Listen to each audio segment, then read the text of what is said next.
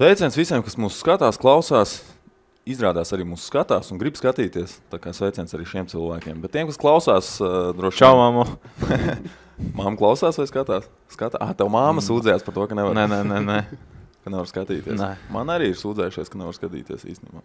Ir tāda cilvēka īstenībā, kas man pārsteidz. Tagad bija Twitterī diskusija par to, ka cilvēki, kur ir normāli cilvēki, tie, kur podcastu klausās tajā normālajā ātrumā, viens ir respektīvi vai 1,5 vai 2. Es atceros, vienreiz lasīju rakstu par, tā kā bija Philadelphia 76ers Hinkijs sauc, GM viņiem. Sams Hinkijs.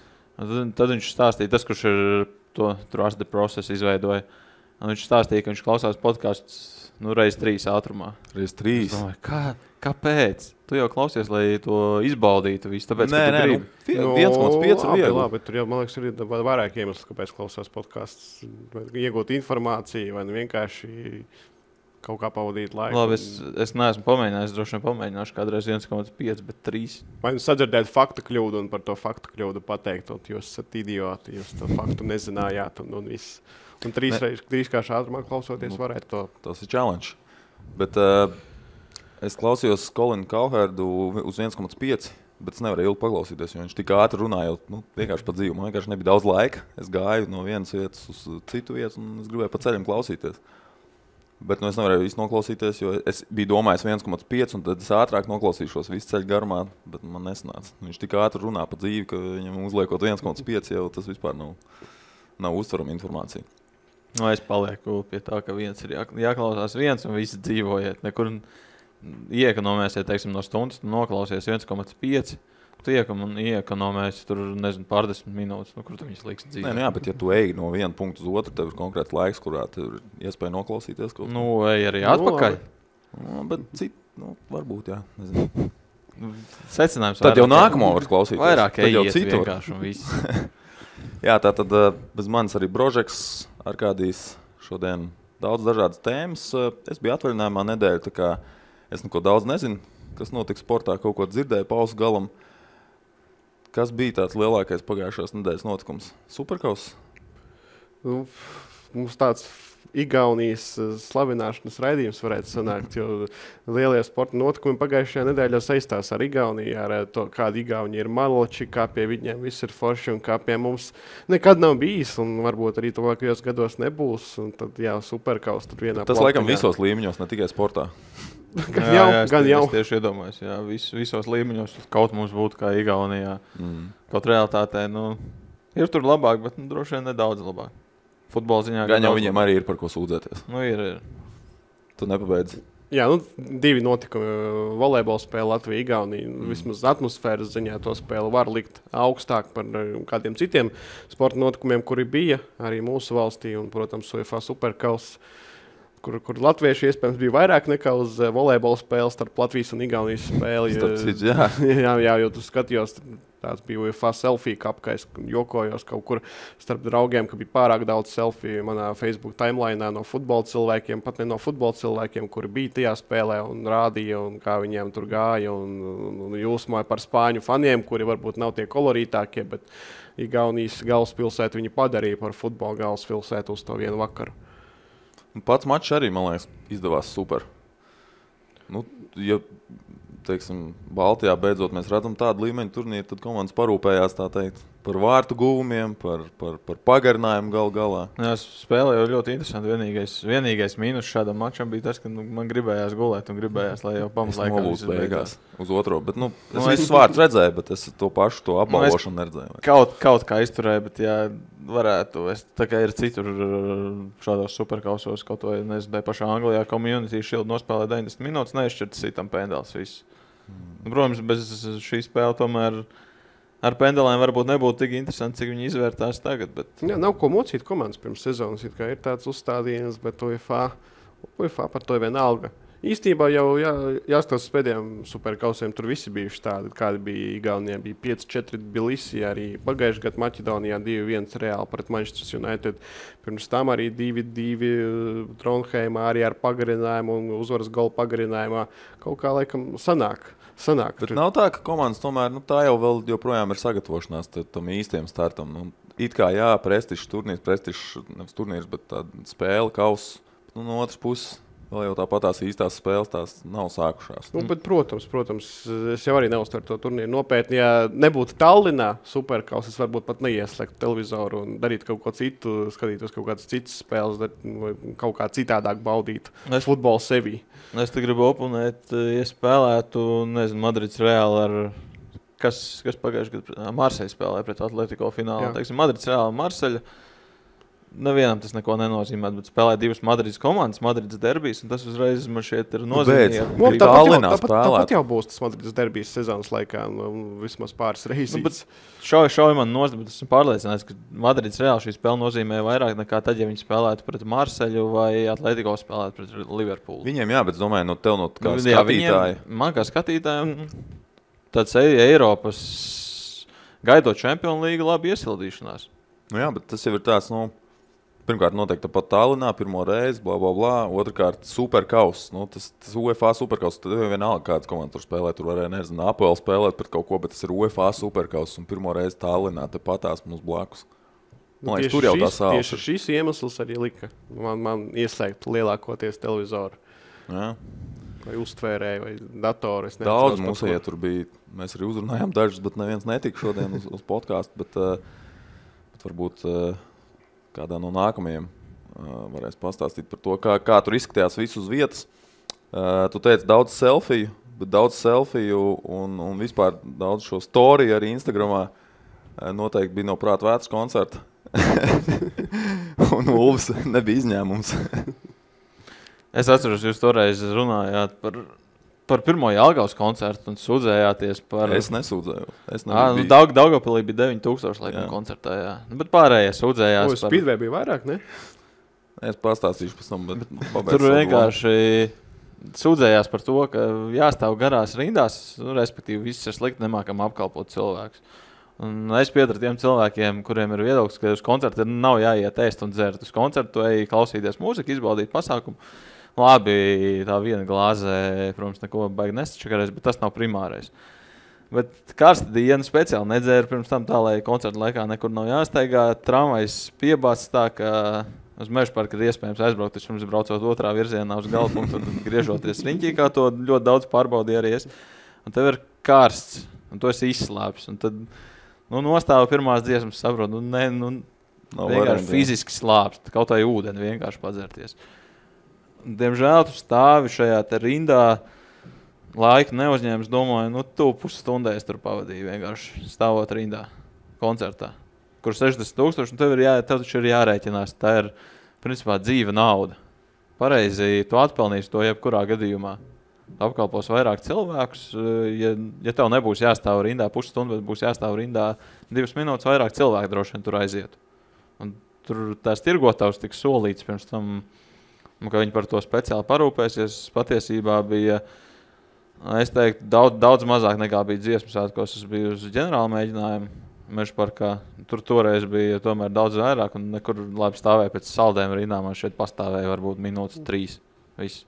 Es dzirdēju, kāds ir iemesls tam, ka bija problēmas ar ēdināšanu un cilvēku piedzardīšanu, varbūt ne, bet dzeramā dabūšana. Prāt, vērts koncertos Jelgavas sakrā vairāk tur vietējā ēdināšanas uzņēmumi bija prasījušies pie prātu vērts menedžmenta, lai viņiem iedot vietiņu, kur viņi varēs tirgot ēdienas, dzērienus un prātu vētra, un tas, kas organizē tos koncertus, viņi neko nezaudēt, vienkārši tie Jelgavas vietēji uzņēmumi iegūtu papildus peļņu un cilvēki nestāvēt lielās rindās. Bet viņiem tika pateikts kategorisks nē, un tas jau vairākus gadus pēc kārtas, jo tikai ar grupas menedžmentu saistītie uzņēmumi var tirgot ēdienas, dzērienus grupas koncertos, un līdz ar to arī cilvēki cieta šovasar, cik es saprotu. Jā, tas ir it kā jau loģiski no vienas puses, no otras puses, un padomājam, tik tirgots, tur bija kaut kāda vīni, bet neesmu vīns ienītājs, līdz ar to tur negāja, bija ūdens pudele, €50. Alus mītavs un sidrs. Alus sidrs €4, ūdens pudelīte parastā €50. Līdz ar to peļņa vienkārši milzīga. Līdz ar to diezgan viegli saprast, kāpēc viņi citus tur negrib laist iekšā, jo tas nozīmē nauda aizies garām. Un tās ja rēķina vienkārši biļetes cena €25, sanāk 60,000 cilvēku, tas ir 1,5 miljons no biļetēm. Ietirgojot vispārējo. Kopumā es rēķināju ap 3 miljoniem, viņi varētu būt tā viegli ātri uzmetot nopelnījuši. No bet ieņēmumi tie varētu būt bijuši. No biļetēm.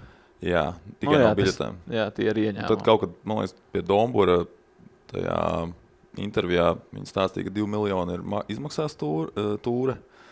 Tad miljons ir tāda peļņa tikai no biļetēm, apmēram. Bet, labi, tas tā, man liekas, par Daugavpili runājot. Tātad es pavadīju savu pagājušo nedēļu daļai Latgalē, un pirmais pieturas punkts bija tieši Daugavpils, uz Prātu vētru aizbrauc. Un, protams, atkal bija tā, ka aizbrauc uz Prātu vētru, vienīgais koncerts, kur līst lietus ir Daugavpilī, kur es aizbraucu. Baigi interesanti bija, ka viesnīcā, visa viesnīca bija tikai uz Prātu vētru. Tad visa gājēja iela bija aizņemta, mēs, nezinu, kādus 4 bijām aizbraukuši, iekārtojamies viesnīcā, gribējām aiziet paēst.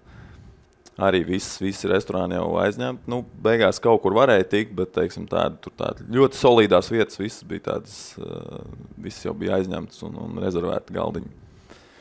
Un tad, protams, lietus sākās tieši tajā brīdī, kad mēs gājām uz koncertu no viesnīcas uz stadionu. Tur cilvēki, kāda bija izdoma cilvēkiem. Beidzās visi tie plašķīši, gan stātuēlos, gan rimī nebija vairs. Tad viņi vienkārši ņēma miskastes maisus, lika virsū miskastes maisus, bet nepadomāja, ka te jau līst garām tāpatās, jau tu uztais caurumu. Tad dažiem bija vēl kaut kāds tur. Daži vispār uzmauc virsū un tikai šitiem te uztaisīja caurums. tā kā interesanti, jā, bet tajā koncertā tur bija 9000, laikam vismazāk, nebija tā viena tribīne, nebija pilna. Viena bija tikai pieejama viena pusi, jo viņi pret otru taisīja skatuvi. Bet tur ar alu, man liekas, nebija problēmas, jo tur viss te izdzēra. Tur vienkārši bija nenormāli augsts. 5 stundas pavadīju stāvot. Jo tu aizēji laicīgi, tur iesildītāji, tas vēl. Un tieši tikko sākās koncerts, tā sāk gāzt. Nē, iesildītāji sāka līt, beidzās iesildītāji pārstāja, sākās koncerts, atkal sāk līt. Rīgā ar to problēmas nebija. Rīgā bija pat tā, ka braucis koncertu ņēma jaku, jo loģiski beigsies naktī, vēss un tā tālāk. Varēja tikpat labi neņemt, jo tik silts bija. Atceros atkal no dziesmu svētkiem, kad tur sēžot palika vēsis jau ap kādiem pus 11, pieņemsim. Tad šeit vispār tik silta nakts bija, ka ideāli, bet tas alus iecirt robu manā pieredzē. Bet to visu kompensēja Raimonds Pauls, tā ka visi dzīvēs. Man liekas, viss pēc tam tikai virši zied. jā. Tas bija, man liekas, tas bija lielākais hīts. Milzīgs punkts uz I. Kaut kas tāds, ko neviens nespēja iedomāties. Tas milzīgs pārsteigums. Man liekas, ka, es domāju, šādu koncertu 25 eiro tas nav daudz. Jautājums, kas kuram daudz? Atkal. Protams, bet ja tu ņem salīdzinājumā, teiksim, tos mākslinieks, kas atbrauc no ārzemēm. Ja mēs salīdzinām. Kuriem nekad dzīvē nebūs tāds šovs šeit. Ja mēs salīdzinām, 25 eiro, un, protams, man nebija žēl atdot tādu naudu, kaut man koncerti kā tādi īpaši dzīvē nesaista. Esmu bijis, nezinu, uz vienas rokas pirkstiem varētu saskaitīt 2 bijuši Prātu vētras koncerti, citus īsti. Dons. Tu droši. Brīvprātīgi piespiedu kārtā, bet, okay. Skaidrs. Valentīna dienā, ja? Nē. Viņš arī citās dienās koncertā. Jā, viņš pēc tam arī 15. februārī uzstājās. True story. Bija, jā, zinu. Man starp citu vienreiz bija tā, ka mums bija biļetes, un mēs bijām pārliecināti, ka tajā dienā ir, bet izrādījās, ka bija dienu iepriekš, un mēs to tikai kaut kādu stundu pirms braukšanas uz koncertu sapratām. Tā kā noteikti bija ļoti bēdīgs, vai ne? Šausmīgi. Bet atpakaļ pie sporta, un Gorkšs noteikti, cik zināms, arī ir Prātu vētras līdzutējs. Viņš bija atzīmējies, ka ir interesēts, bet selfie kaut kā nemanīja viņas sociālos tīklos. Varbūt slikti meklēja. Viņš noslēdz karjeru. Un Arkādī, tev bija tas gods viņa karjerā pēdējo spēli komentēt. Es komentēju arī priekšpēdējo spēli viņa karjerā pret Jelgavu, kur viņš pēdējās sekundēs kopā ar Vārsargu kļūdījās un gandrīz izlaida no rokām Eirokausu savai komandai, jau bijušajai. Bet paveicās Rīgai, ka viņa tika Eirokausos uzdāvināja jau iepriekšējās podkastos apspriestās spēles pret CSK Sofijas. Tad, lūk, pēdējā spēle Ķekavā stadions. Šausmīgi. Bildi izskatījās. Es teiktu, viens no sliktākajiem stadioniem pirmajā līgā. Jo tur ir tribīnīte, tur ir viens no sliktākajiem arī mākslīgiem laukumiem, jo viņš sen netika mainīts. Un to kaut kas ir jādara. Es cerams, ka Kaspars Gorkšs ir Latvijas Futbola Federācijas prezidents. Tā lieta kaut kā ātrāk bīdīsies, jo vienkārši gribās, lai Ķekavā... Tad viņam oponenti tur pārmetīs, ka ģimenes biznesu bija. Pat uz to gribās, lai reģions, kur ir futbols, kur ir futbolisti, kur ir futbola komanda vecākā valstī, būtu arī normāls laukums un arī stadiona apkārtēji infrastruktūra tiktu sakārtot, jo tur joprojām stāv tā ēka, puspabeigta administratīvā jau pāris gadus, tur nekas nebirzās uz priekšu, jo nav līdzekļu, nav laikam arī atļaus, cik saprotu. Bet jebkurš stadions Latvijā, lai arī cik slikts tas nebūtu, kad tur ir daudz līdzjūtēju, tur ir daudz skatītāju un izskatās krietni smukāks. Tur bija 300 cilvēki, tikpat cik virslīgā šajā nedēļas nogalē bija arī uz futbolu Ķekavā un visi atbrauc, lai redzētu, kā Kaspars Gorkšs pēdējo reizi kāps futbola laukumā oficiālajā spēlē. Mēs jau esam iegājuši vēsturē, mums esošais federācijas prezidents piedalās oficiālajā spēlē, 2. pēc spēka čempionātā pret valsts, es teiktu, 8. spēcīgāko komandu. Tieši šobrīd ir tāda spēka rangu izveidot abas līgas sakompilējot. Un tas jau bija spēcīgi. Jā, nospēlēja varbūt netik spoži, Kaspars Gorkšs, ko arī varēja gaidīt, tomēr bez spēļu prakses, arī neuzturot regulāri sevi formā, lai arī šādi tāds sanāk uzspēlēt paraugu spēlēs. 0-4, vienos vārtos tiešām bija vainojams Kaspars Gorkšs, viņš pēc spēles Kas tur bija? Stūrstiens, un viņš nenospēlēja savu spēlētāju Vugarā Skero, kurš izskatās krietni vecāks nekā Kaspars Gorkšs, bet īstenībā ir jaunāks. Formā. Kas saka Silver Fox? Jā, cilvēks, kurš bija sirms jau 21 gadu vecumā, cik man stāsta Liepājā. Jā, Vugars Askeros 25 vārdus ir guvis, tuvojas kopā ar savu komandu virslīgai. Pie Kaspara Gorkša atgriežoties, tad sirsnīga ceremonija pirms mača, sirsnīga ceremonija pārtraukumā, jo interesanti, ka Kaspars noslēdza karjeru pārtraukumā, nevis noejot no laukuma un lai kāds viņa vietā nāktu. Neviens jau īsti arī... Sanāk, viņš visu pirmo puslaiku nospēlēja. Jā, nospēlēja pirmo puslaiku, Daugavpils iesta golu, 3. kompensācijas minūtē, uzreiz sekoja Svilpa un noslēdzās Kaspara Gorkša karjera pie rezultātu 0-4. Tas tiešām bija tas gadījums, kad rezultāts nebija vispār svarīgs nevienā brīdī. Tur bija ļoti sirsnīgas atvadas, arī uzdāvināja Kasparam viņa tēvs Kreklu, kurā viņam sākās futbola karjera 97. gadā pirmo spēli, pieaugušo līmenī viņš aizvadīja. Un arī tās runas, kuras ilgi nedavās, nesanāca Kasparam, jo asaras bira. Tieši bija prasīt, cik asaras nobira? Cik stāsta cilvēki, kuri bija tribīnēs, daudz. Jo es biju pretējā pusē, es tikai dzirdēju, skatījos. Jā. Tur bija pauzes, tur arī līdzjūtēji uzmundrināja mūsu federācijas kapteini, vilku kapteini. Jā, tagad Kaspar Gorkšs ir jāsauc par vilku kapteini. Nevis izlases kapteini, bet tagad vilku kapteinis. Jā.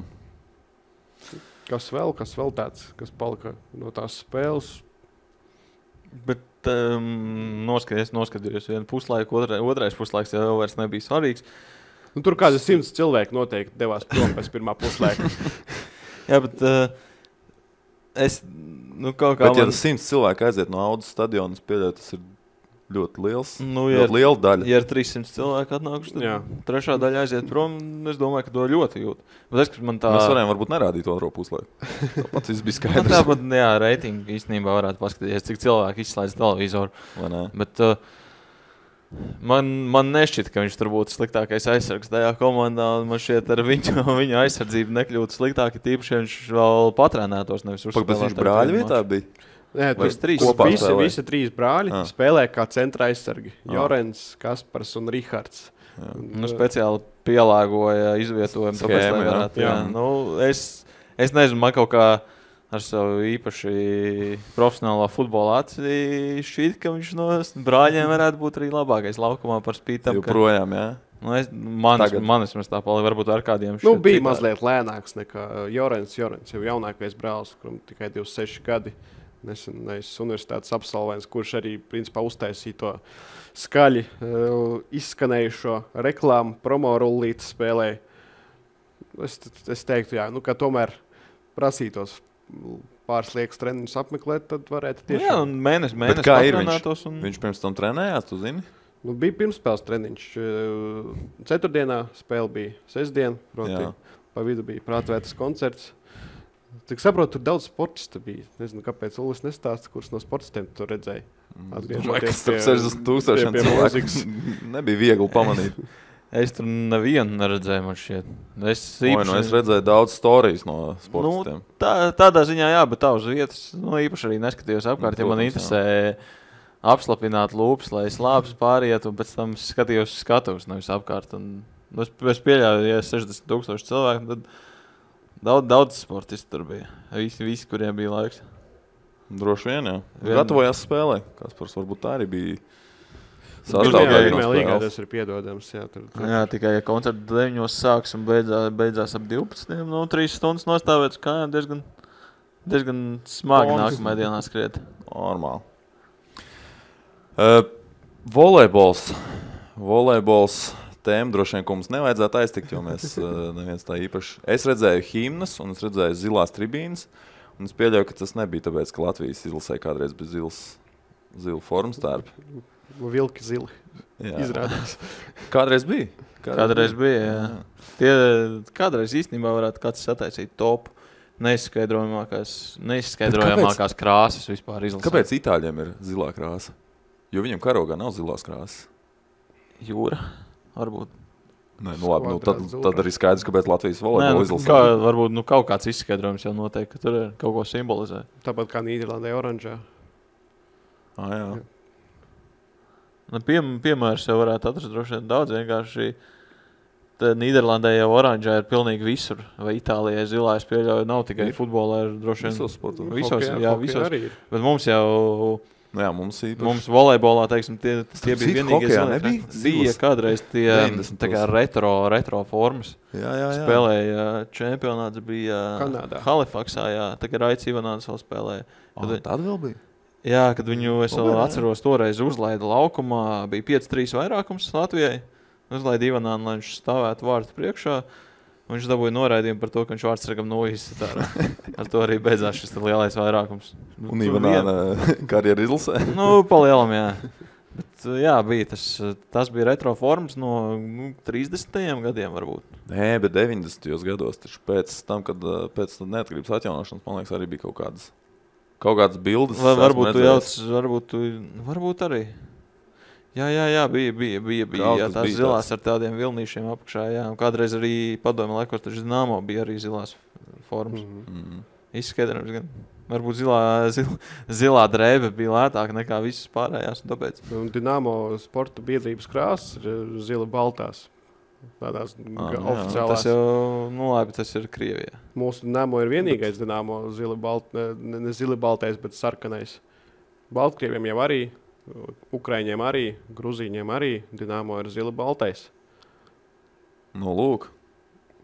Jā, tas pētījums. Bet es vienkārši vienmēr par tām formām runājot, atceros, kādas futbola izlasē kādreiz bija tās raibās formas. Tur kāds bija pieejams tāds arī jā, bija. Ko varēja dabūt, veikalā tāds paņēma. Tā ir. Igauņi, vai ne? Mēs arī, pirmā motivācija... Pagājušajā podkāstā vispār runāja par to, ka varētu aiziet. Viss šis te plāns atmet ar roku pēc zaudējuma Izrēlē. Sapratu, nav aršana. Godīgi. Izrēla laikam vājākā, skaitījās. Skaitījās, jā. Un slikti. Mūsu kolēģis Celmišs teica, 3-1 būs uzvar. Jā, tā bija pesimistiskākā prognoze, kas bija dzirdēta, ka 3-1 vinnēsim. Nevis 3-0, bet 3-1. Zaudējumi tur pārliecinoši 0-3. Tad īsti nosita visu vēlmi iet. Bet Celmiņš arī teica, ka būs 0-3 pret Igauniem. Bet 1-7 mums izdevās uzvarēt. Tā kā viss dzīvē ir līdzsvarā, vai ne? Jā. Bet jā, Igauņi pilns. Tas bija galvenais, kāpēc es ieslēdzu televizoru, lai apskatījos, kā tur izskatās arēnā. Tas pirmais kadrs bija viss pilnīgi zils. Viss tāpēc skaidrs uzslēdz tieši uzvarēto setu redzēju. Tā kā vismaz kaut ko pozitīvi ieraudzīju, dzirdēju daudz esti.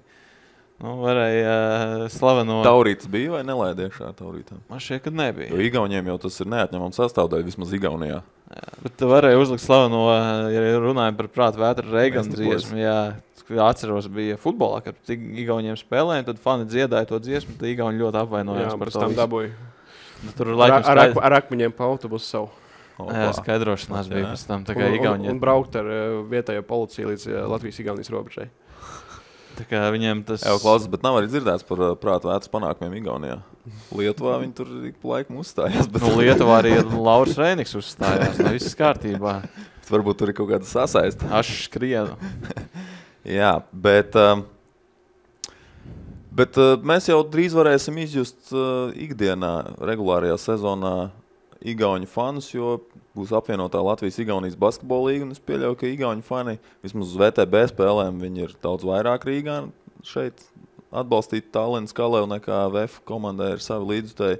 Es domāju, ka arī tie pārējie sabrauks. Vienīgais šeit, es nezinu, vai visās hallēs no arēnā Rīga nedrīkst taurīts, vai ne? Vai drīkst? Kaut kāds bijis šāds noteikums kaut kā. Es to domāju, viss ir atkarīgs no apsardzes. Ja tu vari atļauties tādu, kas pārbaudīs visur, tad... Var jau radoši kaut kā pieiet procesam un dabūt to taurīt iekšā. Piemēram. Bet viņi tā padās. Kā ienest taurīti spēlē? Ko jūs darīt? Kā jūs ienest taurīti mačā? Kas... Kaut kur noslēpts kaut kādā vietā, kur nepārbauda. Tikai es nezinu, vai gribētu tos pūst pēc tam.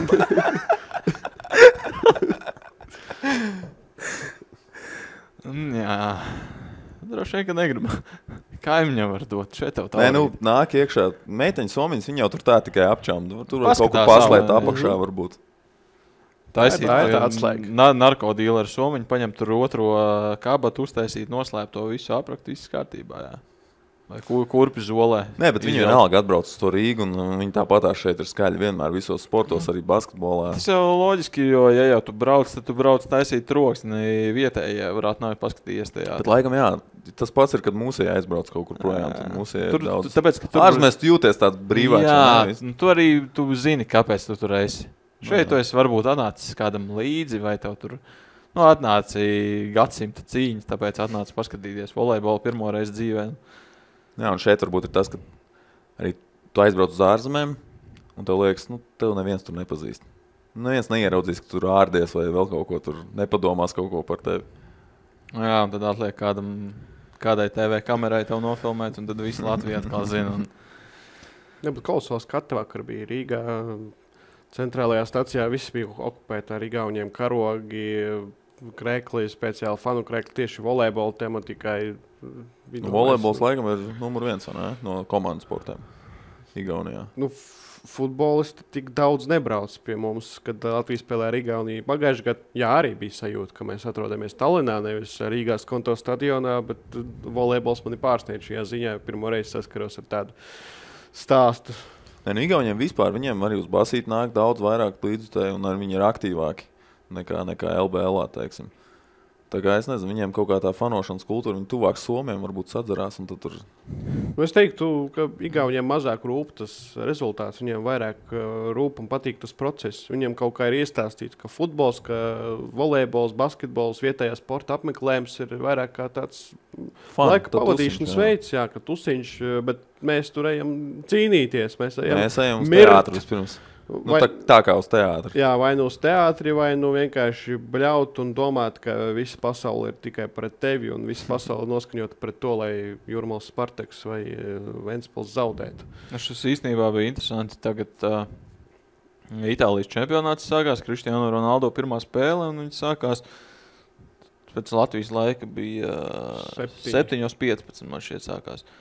Un tad Angļu kanāls vai 45 sākās? Man liekas, bija tieši 7.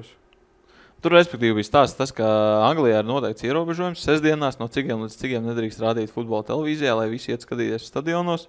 Tāpēc kanāls tajā spēles dienā dabūja skaidrot saviem visiem skatītājiem, ka pirmās 15 minūtes mačam viņi nerādīs, jo viņiem ir vienkārši aizliegums. Tā kā tam jau var pieiet arī dažādi. Man liekas, tas īsti nestrādā, ja mēs nerādam. Viņi nevarēja rādīt arī ārzemju futbolu? Jā, vispār futbolu. Vispār nekādu futbolu, jā. Mēs jau tikai arī nerādam paši ārzemju futbolu. Mums ir tikai strīmi vai kaut kāda Krievu kanāla, kur var skatīties, un TV Play Sports, kur Anglijas Premjerlīga ir, un that's all. Bet, baigi tas nepalīdz. Jā, bet tieši tā mums viss nogriezt, cilvēki vienkārši pārstāt interesēties. Tas, ka tu nerādīji, tas nenozīmē vairāk cilvēkus stadionā. Pie mums. Anglijā tas droši vien to nozīmē. Labi, taču nevar salīdzināt, cik tur ir cilvēki, cik šeit ir cilvēki. Igaunijā cilvēki ir mazāk nekā pie mums. Bet Igaunijā jau nav tāda aizlieguma. Nē, vienkārši stāsts par to, kāpēc cilvēki, atkal vecais labais stāsts, kāpēc cilvēki Igaunijā iet, kāpēc viņi varētu braukt uz Rīgu, kāpēc mums cilvēki neiet. Tā arī skaidrībā laikam neesam tikuši nekad, netiksim arī. Taisīsim pētījumu. Drīzāk, arī atgriežoties pie futbola, arī parunājot ar Kasparu Gorkšu pēc viņa atvadu spēles, atgriežoties arī pie tās tēmas, viņš bija ļoti sajūsmās par to, kas notiek Igaunijā. Viņš arī bija no tiem, kurš bija Igaunijā un stāstīja, ka tur bez mazvēru UEFA palīdzību vai starpniecību katram klubam tiek deleģēts cilvēks, kurš rūpējas par izklaides programmām pirms mačiem. Kā es sapratu, ka es pēc tam paskatījos, tad bija tā, ka pirms UEFA superkausa vairākas spēles, kas notika Igaunijā, Igaunijas čempionāta ietvaros, ne tikai augstākajā līgā, bija veltīts superkausam. Tur pirms Igaunijas čempionāta spēles līdzjūtiem bija iespēja nofotografēties ne tikai ar trofeju UEFA superkausu, bet arī ar Čempionu līgas kausu, ar UEFA Eiropas līgas kausu, jo arī šīs divas trofejas tika iedotas Igaunijai uz kādu laiciņu. Un tas viss palīdzēja četrkāršot apmeklētību vairākos stadionos, vairākās pilsētās. Tur skatījos, Narvā bija pie 1000 cilvēkiem, tur Tartu bija 1500 un tur, kur maz cilvēku. Vai būs tagad kritums pēc šī visa pasākuma? Kritums būs, bet es arī papētīju, skatījos, nav tik traki. Principā Igaunijai tas apmeklētība ir cēlusies. Igaunija pavisam citādāk tas futbols. Tur viņš ir vienkāršāks, tur arī virslīga augstākajā līgā nespēlē kā pie mums tikai profesionālās komandas un tā 8. Tur ir vairākas amatieru komandas. Jā, tur ir sagrāvs, bet neviens par to laikam tur īsti neraud. Mēs tur baidamies, ka pie mums tur atnāks kaut kādas komandas no pirmās līgas un cietīs sagrāvi katrā otrajā spēlē. Tur nav tā. Tur ir viss vienkāršāk, tur ir katrs reģions tevi pārstāvēts. Un kas vēl man patīk, ka katrā kārtā ir 5 spēles un katru no 5 spēlēm rāda cits kanāls. Vienu spēli rāda Postimēs, otru Delfi, trešo Igaunijas televīzija, 4. Igaunijas televīzija, bet Krievu televīzija, kur spēlē komandas no Narvas vai Tallinas Levādī, kas arī ir Krievu komanda. Tur tās spēles rāda Krievu valodā, tad vēl internetā viena spēle, Sokernetā vēl kaut kāda spēle. Un tur kaut kā arī tās spēles ir sadalītas pa laikiem tā, lai tu zinātu, kad, kurā brīdī, kurā dienā var noskatīties spēli Igaunijas televīzijā un kur Delfos. Tur jāsako visu laiku baigi līdzi. Kāpēc tu rādīs, ko? Teiksim, zini, ka Igaunijas televīzijas standartā rāda spēli sestdienā 5. Viss, un tas ir vairākās sezonas pēc kārtas. Tu gribi citas spēles redzēt? Tu zini, attiecīgi, Igauni Delfi, teiksim, rāda svētdienā 1 pa dienu. Tu zini, kurā laikā katrs rāda. Mums jau arī mēs zinām, kur rāda. Mēs teorētiski zinām, jo cik šajā sezonā ir pierādījies. Daudziem cilvēkiem ir milzīgas problēmas atrast, kur tieši. Tas ir pieradumi jautājums, es domāju. Jā, it kā man stāsta, ka ir pierasts. Es arī, kad man ir telefons rokā, es māku atrast, kad ir dators. Man īsti nepatīk, ka tur dažreiz karās, dažreiz vēl kaut kas. Tur datorā arī mazāk ērtības skatīties. Bet, labi, es esmu cilvēks, kurš skatās stadionos spēles, un katrā sezonā vismaz 50 spēles apmeklē, tā kā man tā nav problēma liela. Tu neesi īstā auditorija šim jautājumam. Jā, es nepalīdzu attīstīt Latvijas futbolu, celt reitingus. Nebija arī starp tiem 43,000, kuri pasaules kausa laikā skatījās Liepājas un Metas spēli. Jā, tādi dati ir pienākuši. Intervijā, virslīgas direktors lepojās ar tādu ciparu. Spēlē Argentīna, Islandē, bet 43,000 latviešu izvēlas skatīties Liepājas un Metas spēli, intriģējošāko spēli ever. Viņš vēl tur salīdzināja ar pasaules kausu, ka pasaules kausam laikam 3 reizes skatītākais spēlē laikam 3 reizes vairāk. Kaut kas man tā nelīmējas man kopā. Arī nelīmējās, bet, ja tāda baigi aizdomīgi. Ja tāda cipara ir, viņš nekandidēs kodās vēlēšanās, kaut kad drīz kaut kas tur nav. Bet atgriežoties, ja Latvijā uz virslīgas spēli nolikt Čempionu līgas kausu, lai kāds spēlētājs skriet pa laukumu, man tā būtu milzīga motivācija aiziet uz to spēli. Bet tu nobildējies ne mājās. Samaksājis, esmu biļeti nopircis, esmu protokolā man ierakstīt var. Es parakstītos vēl, ka esmu bijis. Jā, bet skats jau no tā nemainās tribīnēs, jo tā aiziet. Nu, labi, diez vai es aizietu tikai paskatīties uz kausu. Nu, vai tas ilgtermiņā kaut ko mainīt? Nu, ja man ja tur būtu ne tikai Champions League trofeja, bet tur arī būtu kaut kas vēl interesants. Tur izklaides arī, tas, protams, arī bija nodrošināts konkurss, iespēja laimēt biļetes uz UEFA Superkaus. Es arī to iedomājos, ja tev būtu iespēja laimēt biļetes arī. Tev tīpaši virslīgā tev ir 50 konkurenti.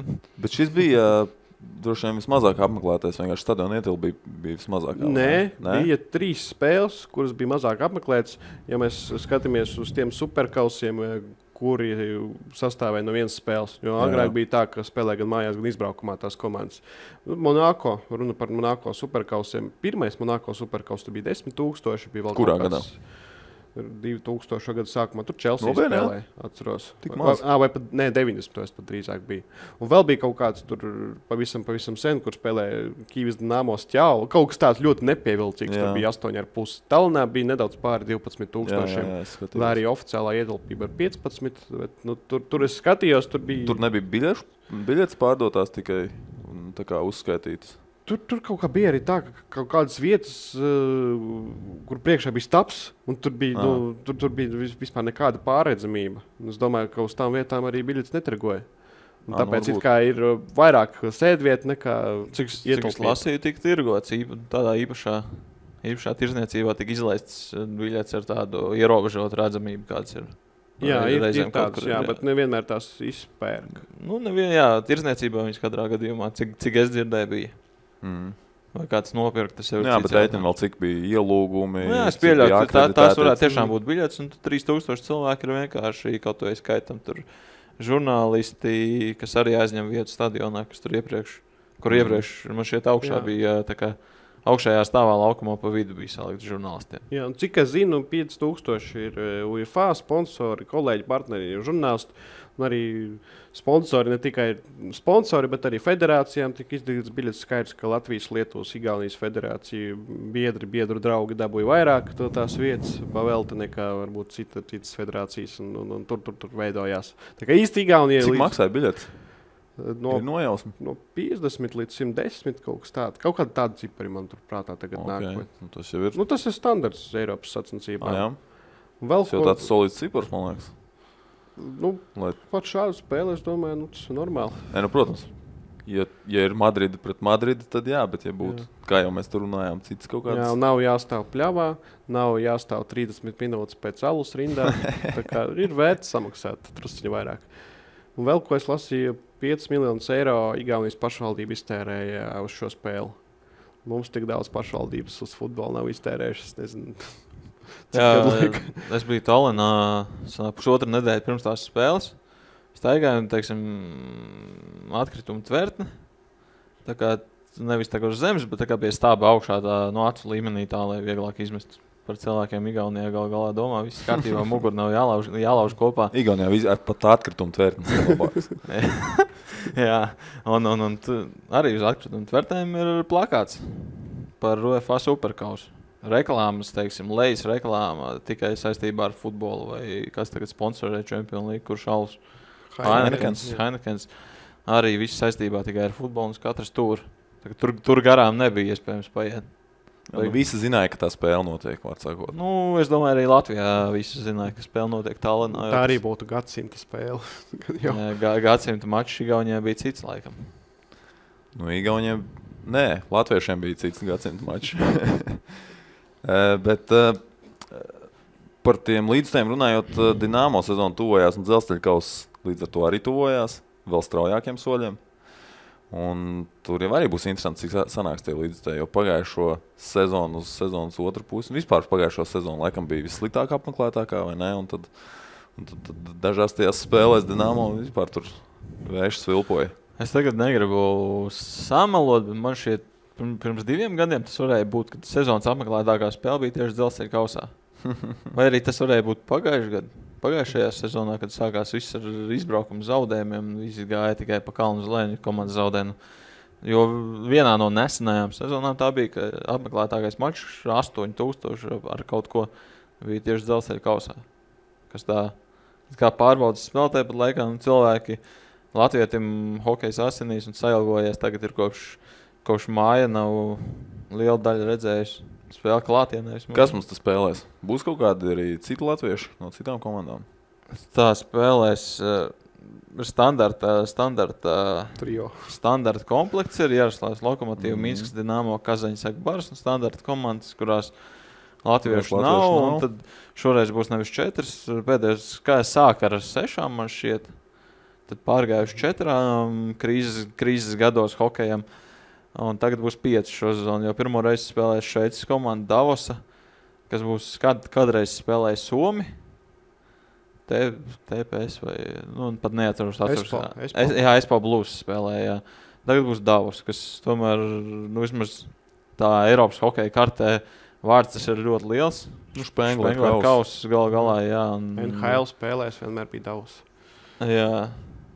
Tā kā... Tur Dinamo laikam ir tāda laba saiknīta ar Šveici. Vai ne? Gan viņi paši tagad spēlē šo sezonu aizdīs spēles, gan Spengler kausā ir vairāk kārt piedalījusies.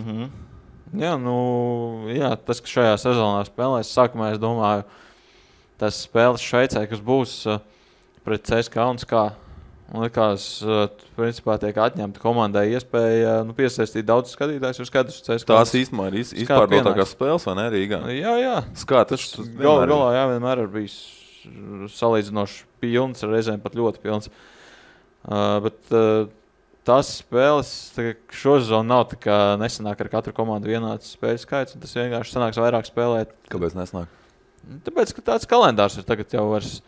Divīziju kaut kāds. Jā, tur ir viss sadalījums. Tas tāpat kā NHL, kur nav 31 komanda, tu gribot, negribot, tev nesanāks. Tā kā ir pareizi, jā.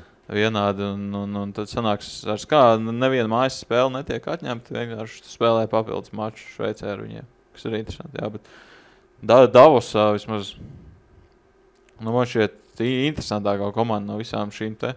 Loģiski vismazāk redzētā. Jā, KHL komandas, ko tur ieraudzīs, tev neinteresē, tu viņas sezonas laikā redzēs, kāda starpība, kas tur Kazaņai slido 3. maiņā Davos, tomēr kaut kas jauns, viņiem droši vien Davosē arī tāda papildus motivācija atbraukt, paplēsties ar KHL. Komandām Davosai pārgāja pāri sastāvam tādu baigu skaļu vārdu nav. Anders Ambils, kas Šveices izlasē. Kā? Ambils. Vēl dzīves, vēl spēlē. Jā, Šveices izlasē jau, es domāju, tie, kas pasaules čempionāts skatās, kur Latvija ir Šveices cīnās gandrīz katru gadu. Tur Ambils ir viens no redzamākajiem spēlētājiem par Šveices izlasē. Tagad izkrita no prāta, kā sauc viņiem galveno treneri. Bijušais izlases treneris kaut kāds? Nē, viņš nav pat izlases nekad trenējis. Vienkārši interesantākais ir tas, ka viņš ir Davosas treneris kopš 98. gada. Mēs te iepriekš runājam par virslīgu, cik tur bieži mainās treneri. Kopš 98. gada, tie ir 22 gadi, jau viņš vada vienu komandu.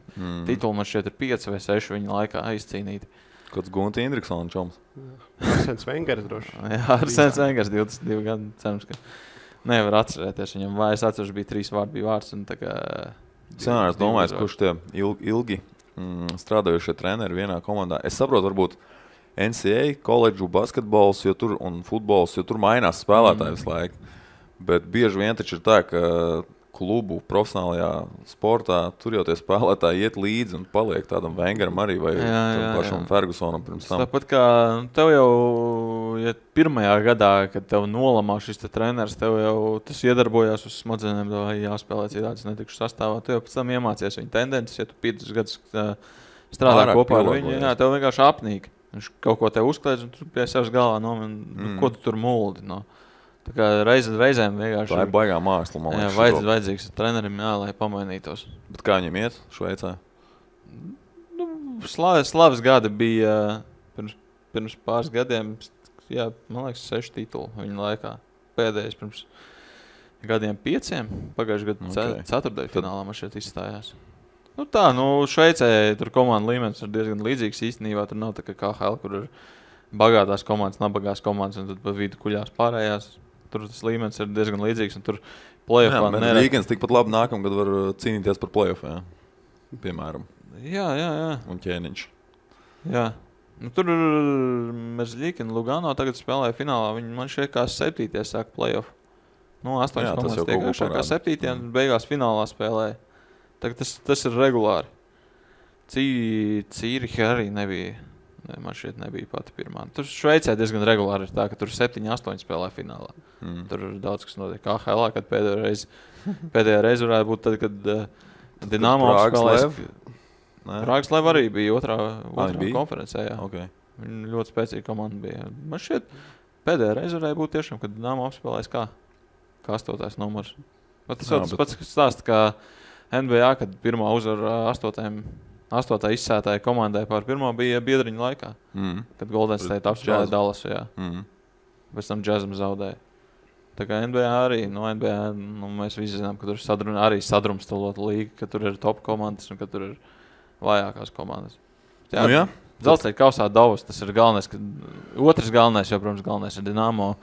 Daudziem pirmā iespēja apskatīties, kas tur ir sapirkts, kas tur spēlēja, apskatīties atkal darbībā Guļļevski, Sotnieku, Džeriņu, visus pārējos komandas ilgadējos līderus. Džeriņš būs tāds, vai ne? Tāds droši vien tēls. Tas tāds superzvaigznes šajā komandā. Viņi par tādu tur vajag latviešu džeku. Es domāju tādu, vietējo džeku. Protams, jā. Jo tu vari uztaisīt par Dinamo zvaigzni ārzemnieku tikai tad, ja viņš šeit spēlē ilgtermiņā.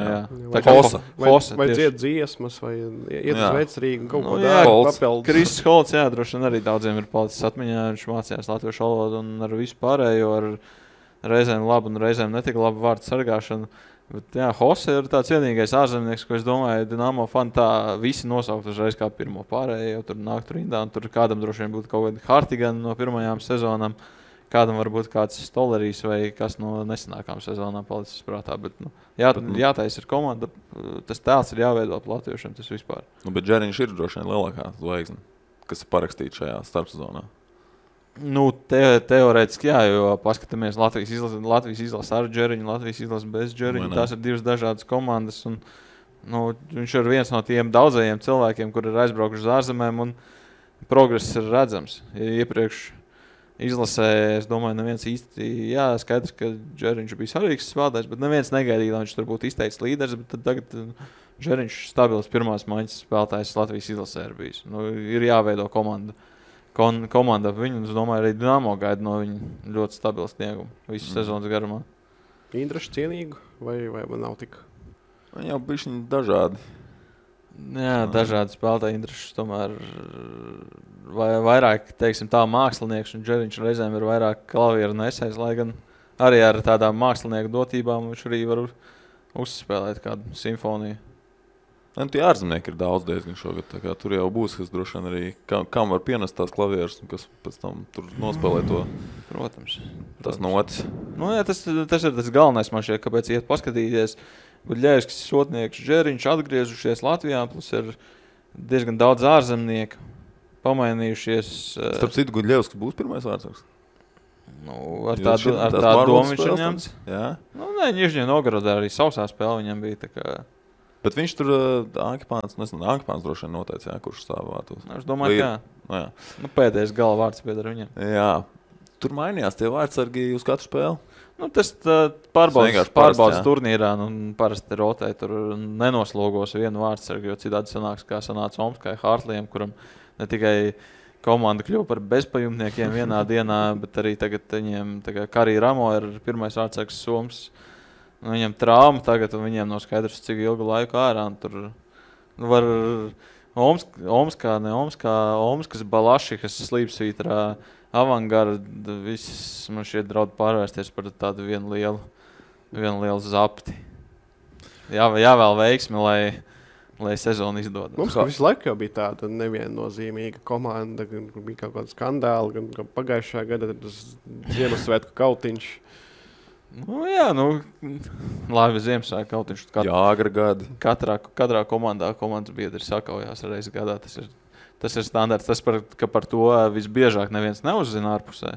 Ja vien, protams, negadās Ziemassvētku kautiņš ar daudziem telefoniem apkārta. Tagad jau baigi grūti, man liekas, ir arvien grūtāk noslēpt. Slēgtā pasākumā it kā vajadzētu būt. Storijas tāpat neviens neliec taisīt. Jā, bet Omska, tāda komanda. Es gribēju Guļļevski, kā sev arī vienu no vārdsargiem. Kaut ko es tādu dzirdēju vai lasīju, ka Guļļevski esot it kā bijis variants. Nav nejausmas. Nē? Kur tad es to varēju būt dzirdējis? Es lasīju KHL baumu portāls. Es jau zinu, ka tev patīk par KHL interesēties. Seko līdzi. Klausies Aleksēja Ševčenko logo. Podcastu. Jā. Viņam gan jau viss kaut kas ir, jā. Viņam viss ir, jā. Jā, bet īstenībā viena no tieši Ševčenko ziņām, ko es šorīt izlasīju, bet ar to vārdu atcerēšanos man šorīt galīgi švaki. Bija stāsts par to, ka MHL, kur spēlē HK Rīga, MHL rezultīvākais vārdu atceros, neatceros uzvārdu Antons, jo tāds hokeja sakarā kā zīmīgs vārds. Nebija ar armēņu uzvārdu? Neatceros. Nē. No, ar normālu uzvārdu, lai neviens neapvainojās, lūdzu.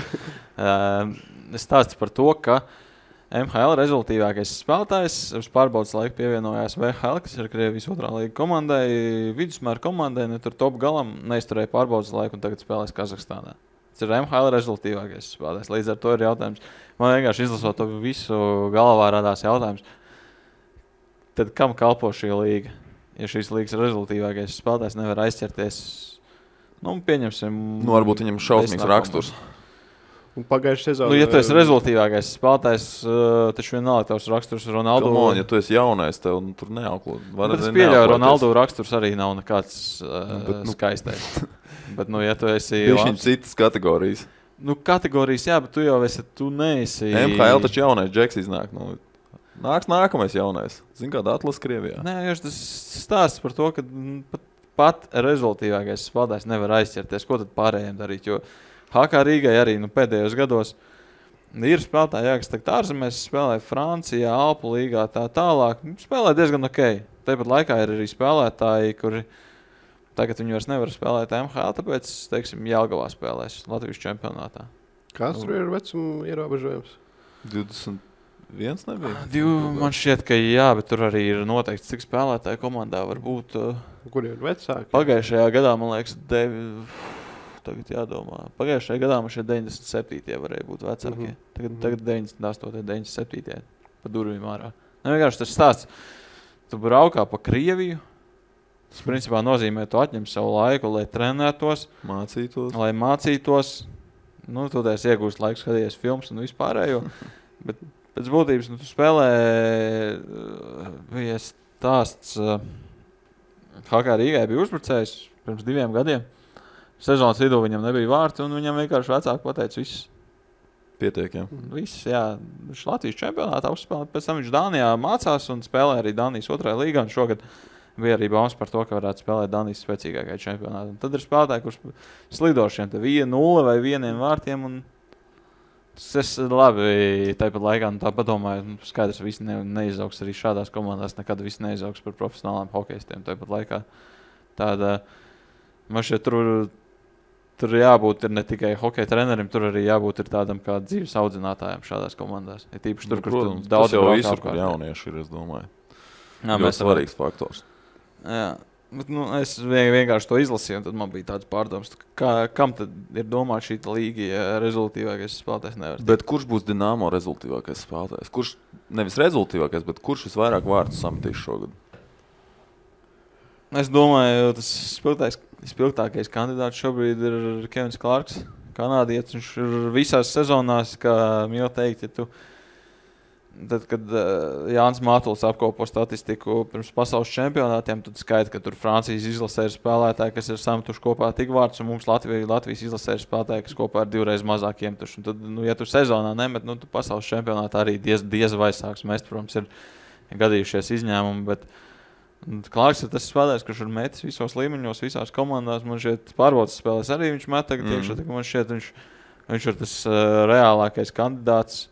Interesantāk, man liekas, būtu noprognozēt, kurš no latviešu uzbrucējiem samestas vairāk vārtus. Labi, kurš? Es šobrīd, ja būtu jāizšķirās, tur 2 varianti, vai no Andris Džeriņš, vai no Lauris Dārziņš, vismaz man. Miķels? Nē? Miķels iemetīts savus pagājušas sezonu, viņam laikam bija 11 vārti, šai sezonā, es domāju. Tas pats? Kaut kas, jā, mēram, 8, 10, 11. Tādās robežās, ne tur gluži iemetīs 1 vai 20. Labi, tātad pēc Kevina Clarka visbiežāk skanēs Muse. Jā, pēc Kevina Clarka biežāk skanējis Muse, jo Dinamo bija goal song, latviski, vārtu dziesmas augšam, kas skan pēc gūtajiem vārtiem hokejā, kad mājinieki iemet. Bija šī te balsošana, tur, principā balsošanā, man šeit 8 vai 6 dziesmas.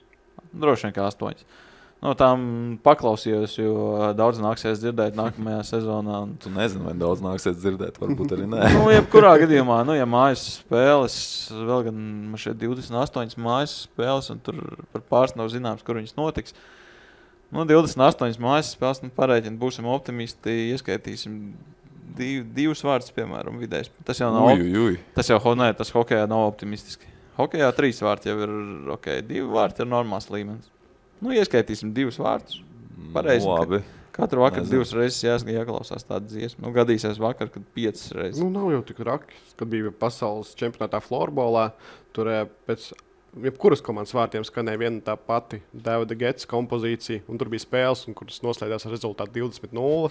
Un tev tā dziesma jāklausās 20 reizes pusotras stundas laikā, un tad ir traki. Jā, bet 8 dziesmas uzvarēja par laimi. Tas vismaz man pieņemamākais variants. Līdz ar to, es šajā sezonā nesūdzēšos par Rīgas Dinamo gūtajiem vārtiem, kas varētu būt variantā, ja tur uzvarētu kāda cita dziesma. Sandis Kijops. Nebija Sandis. Kijavs bija no latviešu dziesmām bija Pienvedēja piedzīvojumi, ar dziesmu Pienvedēja piedzīvojumi, kas man likās arī diezgan variants, jo dziesma man vienkārši patīk. Pagaida, Dzels Vilks? Nebija vai viņi tikai pirms? Vilka vairs nav kopā ar Dinamo. Jā, tas tikai pirms spēles. Vēl otrs latviešu variants bija Ozols ar Stils. Klausīties. Tas būtu baigi kaitinoši. Tieši tā, ja iemestu 5, 6 vai nedod Dievs šajās gadījumā jāsaka 10 vārdus pirms spēlē, klausīties, stils. Tas ir... Uj. Labi, ka nebija. Paveicās. Es gan nebalsoju, neaģitēju nevienam balsot, bet Tad klausīsimies Muse, cerams, pēc iespējas vairāk šo sezonu. Starp citu, tas jau sāksies Dzelzceļkausā? Es domāju, ka jā. Šī iesildīšanās dīdžiem arī jāpiešojās sezonai galā. Protams. Vēl ir kaut kas, ko mēs neesam parunājušies. Prāts vētra, Gorkšs, Superkaus, volejbols, Dinamo, Dzelzceļkaus. Par futbolu noteikti varētu daudz. Kristiāno debitē Itālijā jau neiesiet golu. Es noskatījos šorīt highlightu. Es dzirdēju, ka treneris pārējo komandu laikam tur mazliet kritizēja, jā? Es noskatījos highlightu, tur puse no Juventus momentiem bija tā, kur Kristiāno izveidoja uzsit, bet vārdsargs diezgan labi izvilka, bet kas man vairāk no tā highlighta palika atmiņā, nevis kaut kas tāds, kas bija ietverts video, bet šim te apskatam bija nepilni 8 miljonu skatījumu. Tad es Tas bija vienkārši kaut kādā random kanālā vai oficiāli? Vienkārši random kanāls YouTube'ā. Droši pirmie, kas izmetās tur saistītais video, kur saistītais no kaut kāda kanāla, kuram es nesaku, vai vienkārši uzspied iesūt, tāpēc, ka bija pirmais. Tad tur blakus stāvēja Madrids Reāli maču highlights, un tad bija 900,000, man liekas, skatījumi. Labi, spēle notika vakar naktī. Jā, vakarā, līdz ar to, droši vien savāks, bet 7 miljonus stipri šaubos pusi. Bija tas, ka uz Madrides Reāli pirmo spēli, kas tagad bija 49,000 bija Madridē sanākuši. Laikam par to bija tāds kaut kas. Sliktākais apmeklējums kopš 2009. gada, proti, kad nebija Ronaldo. Pēdējā spēle bez Ronaldo un pirmā spēle bez Ronaldo ir 2 vissliktāk apmeklētākās spēles. Bet kā viņi nospēlēja? 2-0 uzvarēja. 2-0 pēc pirmiem gūtiem vārtiem aizgāja golēt, jo sapratu, ka Hetafe neko nespēs izdarīt. Tur Bēles iest otros vārds, viņš laikam ir tas spēlētājs, kurš ar tas cilvēks, kurš Madridē visvairāk priecājās par to, ka Ronaldo vairs šeit nav. Toreiz jau bija tā runa par to, ka viņš grib projām pēc pasaules kausa. Pēc Champions League fināla. Viņš finālā iesaka 2 vārdus un pēc finālā galvenais varonis pasaka, es diez vai šeit palikšu, jo man šeit vienkārši nepatīk. Un viņa golus, starp citu, jo fani nenominēja skaistākajiem vārtiem. Bet nominēja Ronaldo droši. Jā, izvēlējās vienu. Kurš no tiem ir labāks? Kurš iesit Juventus? Kurš iesit kaut kādai Liverpoolai, taču. Jā. Labi, kā Latvijā gandrīz neviens neredzēja Ronaldo pirmo spēli, jo visi skatījās virslīgu Jelgavas un Rīga futbola klubu maču. 43,000 jā, vismaz 43, ko arī tomēr pretinieki. Pagaid meti pret Liepāju 43, tad Jelgava Rīga, tas jau ir jau nākamais līmenis. Jā, kaut kā 57,000 pieņemsim skatījās to spēli tiešraidē. Tas ir jāsaka žēl, ka Latvijā nav stadiona ar Camp Nou ietilpība. Tad visus tos skatītājus varētu aizvest uz turieni, un lai viņi redz, kāds futbols izskatās. Jā, visas mājasēmnieces, viss pārējais, kas virtuvē vienkārši fonā ir ieslēguši, griežot desu, piemēram, vai nezinu, kaut ko citu darot. Kas vēl ārzem futbolā? Jā, La Liga ir sākusies. Man tādi novērojums, La Liga var vērot Latvijā, samaksājot papildus pāris eiro Latvijas Telekom abonementiem uz Tantu sporta kanālā. Un intro, kur rāda vislabākos spēlētājus, kuri spēlē labākajos klubos. Un pēdējie 2 spēlētāji, kurus parāda Lionels Messi un tad Isco. Isco ir Ronaldo vietā. Madrids Real Isco būs galvenā zvaigzne, tā domā pati La Liga. Okay. Isco? Nē, nav jau slikts spēlētājs. Nav slikts, Cik viņam ir gadi? Čau nav baigi vecāks. Man Asensio kaut kā vairāk saistās. 26. 92. Man Asensio vairāk saistās ar reāli nākotni nekā Isco. Nezinu, izskatās, kā Asensio varētu būt Morats variants un pazust kaut kur. Kaut kur Chelsea. Chelsea Arsenal, jā, laba spēle bija. Jā, Manchester United zaudē, tur Mourinho viss iet lejā no kalna, un tur, man liekas, ir jāskaita dienas, līdz viņš tiks atlaists, jo viņš tur... Manchester jau pārsvarā nav izcēlusies ar tādu... Moises arī tomēr sezonu nostrādā, vai ne? Viņš nostrādāja sezonu, tad viņš atlaida. Man liekas, ka jā. Sezonas gaitā Manchester trenerus maina. Bet viņiem nav bijuši treneri, kuri... Gan jau gaidīs Champions League. Tā kā Bordeaux, Gustavo Poets Bordeaux, kas bija Ventspilī un treneris tur gāja pa gaisu pēc Eiropas līgas spēles. Viņi tika play-off kārtā un tur treneris ļoti gāja pa gaisu par to, ka viņi pārdeva uzbrucēju, kaut vietā neviens nav nopirks. Un viņš teica, ko viņi spēlē? Neatceros. Vienkārši tas jau stāsts Marijampoli, Ukraiņa. Jā. Mariupoli. Jā, vinēja.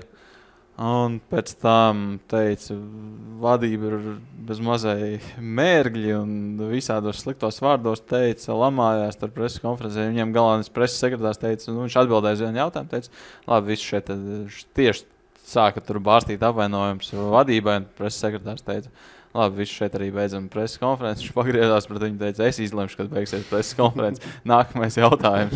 Tā kā tur augstos toņos gāja, viņi pēc tam atstāja. Frančs Tamas. Tagad virslīgā ir cits runājošais vīrs. Ventspils prezidents? Jā, vakar Spartaku un Ventspils spēle. Viena no labākajām spēlēm šozonu. Vispirms labākā, ko nācies apmeklēt klātienē. Tur Atlantiskās Kānos futbola Ventspils prezidents pēkšņi izdomāja aiziet uz preses konferenci. Tur nav obligāti jānāk trenerim, vienkārši klubu pārstāvim. Tur var nākt, jā. Arī spēlētājs var nākt. Jā, spēlētāji ir pagājuši gadu nākuši Jelgavai pēc neviennozīmīgas spēles. Viens bija atnācis Artis Lazdiņš, pēc tam vēl viens. Noraidīja viņu. Jā, Tur salauzt bija kaut kāds pret Rīgu, man liekas. Jā, viena no tādām skaļākajām pagājušās sezonas spēlēm. Bet jā, pie vakardienas ļoti bija neapmierināts ar tiesāšanu. Ventspils kluba prezidents gāja runāties ar tiesnešu asistentu, ar galveno tiesnesi. Un pēc tam arī aizgāja uz preses konferenci. Jurmals Spartaka pārstāvim, kurš to preses konferenci organizēja, teica, ka Ventspils treneris Denis Fakičevičs nevar runāt, viņam balss ir nosēdusies. Bet pēc tam izrādās, ka tas treneris bļāva un skaļāk par visiem, pa visu gaiteni. Jā, loli jāiedzer. Jā, pats prezidents gribēja izteicās par tiesāšanu. Cik es zinu, Ventspils pēc katras virslīgas spēles raksta protestus virslīgai LFF par to, ka viņiem kaut kāda dzīvība notiek. Ka nav. Tas tā kā, kad Barons bija LBL, tad bija kaut kāda dzīvība tomēr. Redzi, Igauni piesaista cilvēks ar Champions League trofeju. Latvijas virslīga var piesaistīt cilvēks ar preses konferencēm, taisīt apmeklētākas būs nekā paši māši. Bet tad mums tā maz ir jāiebīd kaut kur atpakaļ. Tā maz apmeklē spēles. Par režisoru. Tā mums apmeklē spēles, bet... Par režisoru? Kur? Preses konferencē. Par preses konferenču vadītāju? Labi, par vadītāju. Tad viņš runāt vairāk nekā. Pats uzdod un pats atbild. Nē, pagājuši gadu bija tā, ka dažreiz treneri savā starpā sarunājās. Atcerēmies slaveno Polāšvārtu un Andrā Rikēta preseni. Pēdējo preseni metas mājas spēlē, kur bija abi divi treneri kopā nosēdināti. Tā kā ir gadās. Visādi virslīgā jautri un ļoti aizraujoši sezonas galotne būs RFS Riga un Ventspils. 3 komandas cīnīsies par 1. vietu, Spartaks un Liepāja cīnīsies par 4. Tāda vispār pagaidām izskatās. Starp citu, Ventspils mēs neesam pieminējuši šeit par to, ka Akiņēmī pārdeva Jā. Esot lielākais darījums vēsturē. Vakar nospēlēja 84 minūtes Norvēģijas čempionātā starta komandas sastāvā. Mēģina palīdzēt startam tikt ārā no 15. vietas Norvēģijas čempionātā. Tas īstenībā bija rakstīts apmēram mazliet virs miljona. Es esmu dzirdējis 3 versijas. 700,000. Virs miljona, 700,000 un 300,000, ko ierakstīja aģents Olivers Šlēgls, bijušais virslīgas izpildirektors komentāros pie Sportcentra raksta Facebookā. Tā kā ir no kā izvēlēt. 300, man liekas, kaut kā neticās. Nē, 300 varbūt, ja ir 700, tad 300 paliek Ventspilī, 300 aiziet kā akadēmijai, vai nē, tur? Vai tur bija tas stāsts, ka viņi bija nopirkuši pilnas tiesības? Jā, bet vai tas līgums stājās spēkā? Nu, var sakot, kaut ko Ventspils dabūja, Ventspils īpaši nebēdā un soļot tālāk. Bet pēdējos gados tas lielākais transfers ir virslīgā? Lielākais transfers 98% virslīgas transferi ir pa velti. Vienkārši spēlētāji aiziet kā brīvi aģenti. Kurš varētu būt dārgākais pārdotais? Nu, Roberts Ultiķis bija pārdots, tagad Adeleke. Un tad mēs tālāk ejam ļoti vairākus gadus. 90. gadu beigas. Laizāns. Jā, Patriks Tvumasi, kurš pasēdēja Camp Nou stadiona rezervistu soliņā šonedēļ, aizdītajā nedēļas nogalē, proti. Viņš arī tika pārdots. Bet tur arī šķiet, ka bija kaut kādas schēmas, bet kaut kāda sadarbība. Tur ir to kaut kāda aģentūra, vai akadēmija? Nu, aģents tur Astanā, tur arī bija kaut kā. Neatceros īsti, ja tās nianses. Nē, futbolā griežās naudiņa kaut kāda, vismaz. Nu, jā. Atšķirībā no citām sporta veidiem. Nu, jā, basketbolā taču neviens neko nesaņem, vai ne? Ja kāds aiziet uz augstāku līmeni. Nē, ja ir līgums spēkā, tad saņem. Ir bijis kāds precedents. Bet tur nav nekāda milzīgas summas, tu nevar salīdzināt ar futbolu. Hokejā parasti visiem ir iestrādāts līgumā punkts. Nu, labi, ne visiem, bet tur spēlētājiem, ja man ir attiecīgais piedāvājums, tur iet prom. Līdz ar to hokejā vispār neviens. Hokejs ir labdarība. Diemžēl. Vai par laimi. Ko ar šo labdarību arī noslēgsim, man liekas, ka jāmet miers, jo es beidzot esmu sapratis, kas ir noticis pagājušā nedēļā un var atgriezties darba dunā. Īstais kopsavilkums. Igaunijā viss ir labāk. Jābrauc uz Igauniju, jāskatās tur futbols, volejbols, varbūt pat basketbols. Īstenībā, labi, vēl neliekot punktu, man īstenībā bija baigais pārsteigums, kad lasīju par Lopetegi preskonferenci Madrides galvenā trenera, ka viņam Tallinā ir liels prieks atgriezties, jo viņš šeit ar Spāniju jau ir reiz uzvarējis. Igaunijā notika U19 čempionāts. Tur spēlēja Pols Pogba, tur spēlēja Harijs Keins. Jā, tas bija galvenais 12.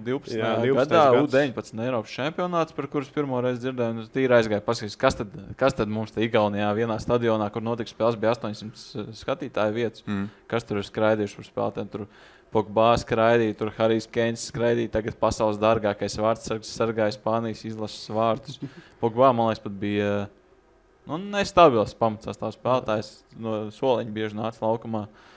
Kas vēl tur labs bija? Trīs pilsētās bija Rakvere, Hāpsalu un Tallina, Alikokarēna. Un galvenais, ka uz visām spēlēm bija ļoti daudz skatītāju. Nebija nevienā spēlē mazāk par 1000. Novērtē nākotnes zvaigznes. Uz finālu bija pie 8000 Spānija ar Grieķiju spēlē un Kepa Riseba Laga nosargāja vārdus. Un atnes Lopetegi komandai titulu. Tā padomā, Harijs Keins spēlēja. Pogba, kurš bija dārgākais spēlētājs pasaulē, kad laicina dārgākais vārdsargs. Mēs par to uzzinām. Kā jau Igaunijā 6 gadus par vēlu. Kā sauc to džeku, kas tagad dārgākais? Kepa. Šis Spānijas izlases otrais vārdsargs.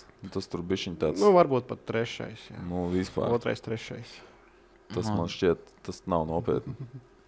Bet ja nepārdod neviens pirmos numurs, jāpērk ar trešie. Pa 80 miljoniem. Ja līguma izpirkuma summa ir tāda, un viņiem ļoti vajag, jo viņiem pamatvārdsargs. Interesanti, viņš ir pamatvārdsargs tagad? Jā, viņš ir spēlējis. Kā Chelsea jau bija kurš pateica, es netrenēšos viss. Viņš tagad arī vēl Madridē vēl nav debitējis, bet tev viņš negribot bija jāpērk. Tev nebija izvēles. Vai arī tu varēji uzticēt sargāt, tur nopirkt kaut kādu vecu angļu veterānu, kurš nekad... Bet viņam ir kaut kādi otrie vārdsargi. pašiem. Jā, kaut kāds vecs angļu veterāns un plus jaunieši. Caballero man šķiet vēl. Jā, Caballero. Caballero, kurš Argentīnai sargāja vārds un sataisīja tur pamatīgas ziepes pasaules kausā. Bija Polis Bulka, ļoti forši uzvārds. Jā, Bulka. Pārbaudas spēlēs viņš sargāja, bet, pa lielam, kur tā nomainīt. Jau baigā perspektīva nav jaunajam džekam tikt Anglijas Premjerlīgas kluba sistēmā par vārdsargu. Jā, Anglijas klubs. Tāpat nopirkst džeku. Jā, Anglijas tās labākās akadēmijas to komandas nespēlē Premjerlīgā. Tāpēc, ka Premjerlīgas kluba nopērk no viņām spēlētājs. Vispār Anglijas izlases vārdsargi, viņi nenāk no top 5 klubiem. Jā, vienīgais Joe Harts, kurš bija tagad Pickfords no Everton, tad bija vēl no Westhamiem, no Leicesteriem, no Birminghamiem. Tagad Burnleyā cīnās par Eiropas līgas grupu turnīru. Tur viņam būs vēl jāpacīnās par to, lai viņš vispār vārtos tikt. Tur nopirkt, tāpēc, ka 2 vārdsargi savainoti. Un tie jau kaut kad atgriezīsies ierindā. Tur būs diezgan viņam jāpakonkurē tādam. Jā, ar Adamu Leksdiņu. Kādreiz bija zvaigzni, tagad vienkārši viņš ir palicis mūsu sirdīs hārtos. Labi, viss. Pieteikti par futbolu. Svītra, pieteikti futbols un sports. Sekojam līdzi. Un klausamies, spiežam follow vai subscribe. Nepalaižam garām nākamo epizodi. Un tiekamies pēc nedēļas. Čau!